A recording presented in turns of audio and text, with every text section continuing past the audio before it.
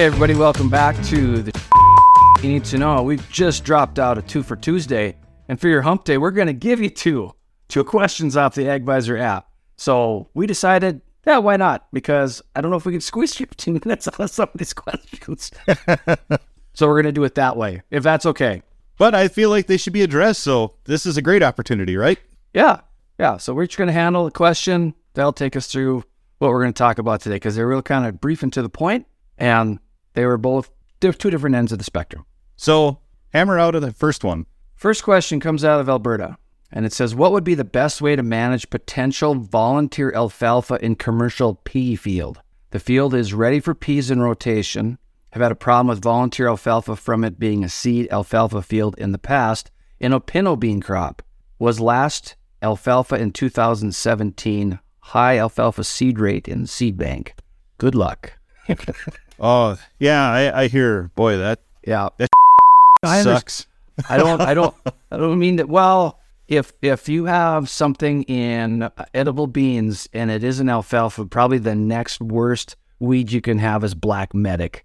Yeah, which is pretty dang close related to alfalfa. They actually look really similar when they're seedlings.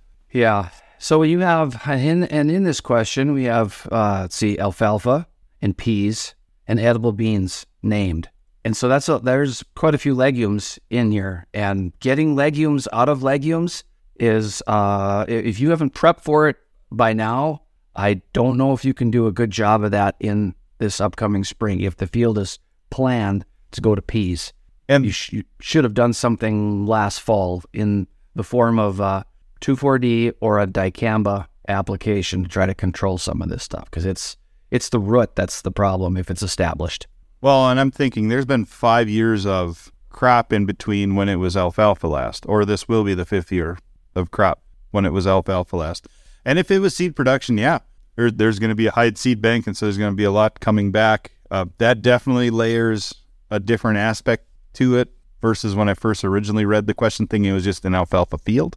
Yeah. So it could, it's going to have a high seed bank. But I wonder what else you're rotating with, because I'm hearing, so let's just say there's 5 cropping years, and so you're going probably a small grains to a legume, small grains to a legume, small grains to a legume. You got this high seed bank of alfalfa.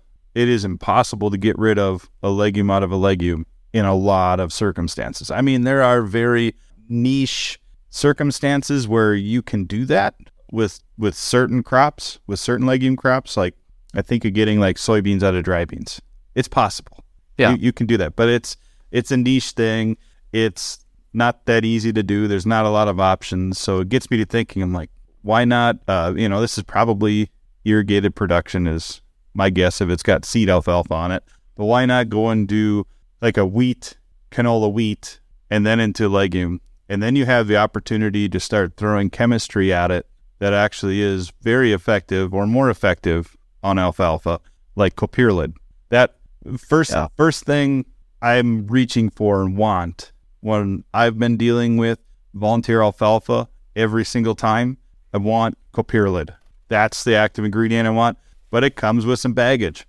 In a low rainfall environment, you have legumes in the rotation. Copperlid is going to have at least a 18-month plant back. So that's the trouble. So you almost have to plan it out where you're rotating crop-wise. And that's why I say canola, because you could go something with Copperlid in your wheat crop and then have the appropriate other active ingredients in, and then come into your canola crop, same thing. And then you could back off on the next small grain crop. So you have a cool-off period, if you want to call it that. And then you're ready in 2 seasons for your legume in rotation. And of course, like you were saying, you plan for fall burn downs and you give it the onion, so to speak, in every other circumstance. Well, the problem that you're going to run into with the peas is that you aren't, let's say you're using, at least in the States, you're probably going to tackle that with like a Varisto, and your Ventazon piece isn't going to do much to that alfalfa. It'll burn the leaves. The Raptor, the Mazamox is not going to do anything because they actually are labeled in the alfalfa. Even in your pre's, if you Metribuzin has an alfalfa label, Chateau, which is flumioxazin, has a label. So that's pretty close to if you're using any sulfentrazone. So pretty soon your options, either pre-emerge and or post-emerge, are non-existent for the most part. So something has to be done either in the other crops on the rotation or in the fall before to try to reduce that population. And I would say both. It's a both thing because there's no prisoners when it comes to alfalfa. And I can't imagine dealing with a seed alfalfa field that it's hard enough to deal with just alfalfa that's constantly cut that never sets seed, and just dealing with the layover of the rootstock continually shooting up new growth all the time. I mean, you could throw the book at it and it just keeps coming and keeps coming. So yeah, you got to use rotation, fall burn down, use the chemistries you can in a planned out rotation to your advantage. Yeah. And if you got a lot of seed production, what are you going to do? If you got seed on the ground, you're going to get a new flush in that year.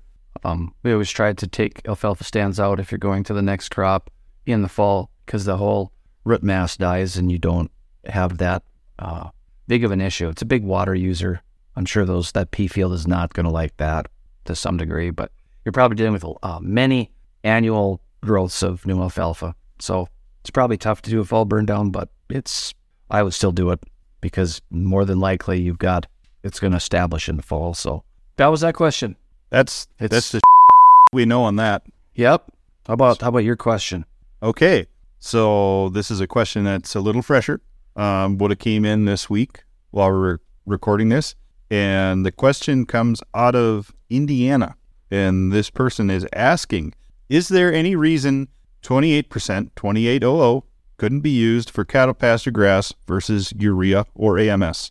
I've got stream jets for the wheat. I could add 819.3 that I use on corn and wheat and furrow to the 28 to add some phos, but soil tests are adequate. The goal is to get the grass up and going. There's no reason why you can't do that. If it's a pasture, it's perennial grass. And I feel like this question is more of this individual sounds like they know exactly what they're up to, what they're doing. The question is there anything they've looked past? That's my thought. Like, they're looking for reassurance. That's how I interpret this question, is that they've studied this and thought about this before they post a question. Yeah. There's probably some benefit to the AMS. Generally, you see that I guess it just depends on how often he has cattle out there or she has cattle out there, because you probably are returning in manure some sulfur component. But generally speaking, in grasses, there's a fairly good chance of a response to an AMS. But if you've got streamer bars, stream jets using 28%, it's probably actually a little bit more forgiving to use a 28. Your volatility loss should be less.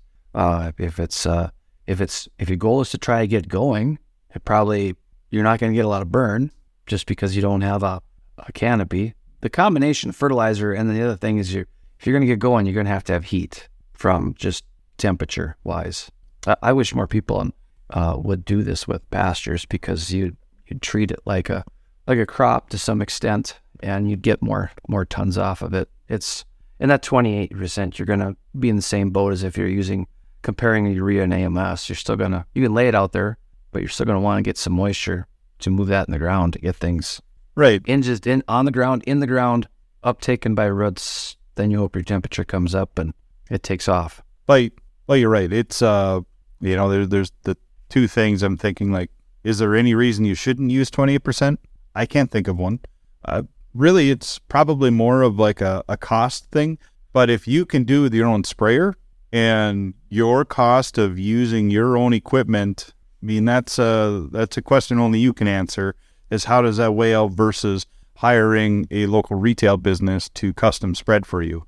And most retail will kind of dread a little bit when they hear the cattle pasture application. That'd be me. Yeah, I was there too. Usually you'd start the year there before you got to regular going. Once you were on regular crop, there was just your applicators that were operating. They just go, "Don't put me in a cattle pasture. It's gopher mounds. It's rough." Anyways, outside of that, I mean, there is a cost to come to custom apply that. So usually urea is going to be less money than 28%, but that's not always the case depending on when you bought things and when you use it. And the convenience for you to store on the farm 28% is a lot less cost than storing urea, and you can use your own equipment. So there is advantages that way.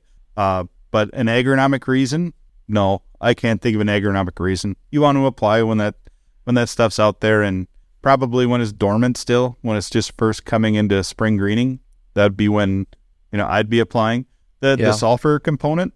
Like you were saying, Jason, it's there's something to adding sulfur, especially in any grass. I mean, sulfur, you just look at that as if you have sandy soils, if it's a sandy pasture, then probably it'd be a good idea to add some sulfur. But you can find liquid ammonium sulfate, or ammonium thiosulfate, I should say. Thiosulfate, yeah. Yep, and if you're streaming that on when the grass is dormant, that's just fine. I don't see any issue with that. It'd be ammonium thiosulfate that you flat fan on a crop foliar. That's pretty toxic to plant leaves, but 28% would be too. It almost seems like he has mixed in this 8-19-3 in the past, so compatibility with those two shouldn't be that big of a deal. No, but that's one thing I would ahead of time make sure that they coming out of a stream jet. You probably shouldn't have a problem unless it gets really bad. But I feel that he's done that before, and if your soil tests are adequate, he evidently has liquid storage on his farm or where he's at, because if he's using an 8-19-3, he can sure handle a 28%. And that's my thought.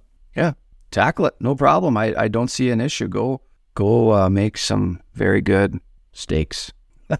Hey, the more grass you got, you should have more rate of gain. I mean, it's something I would, like you were saying, I wish more people would do. I think most cattlemen, most people that have cows do see the benefit to doing that, but it's also one of the areas where if stuff's a little tougher, pocketbook wise, that might be the place you let slip. Yeah. Is putting some extra fertilizer on your pasture. But that's always going to be beneficial for more grass, more meat. That's the way I'd look at it. Well, and that's just the wide range of questions that come in on the app. So it's kind of fun to tackle a few of them in this context today, and just take two of them this week, because I don't know if we could have handled one for the whole period of time or shortened it up, whatever we could have done. But it's always interesting.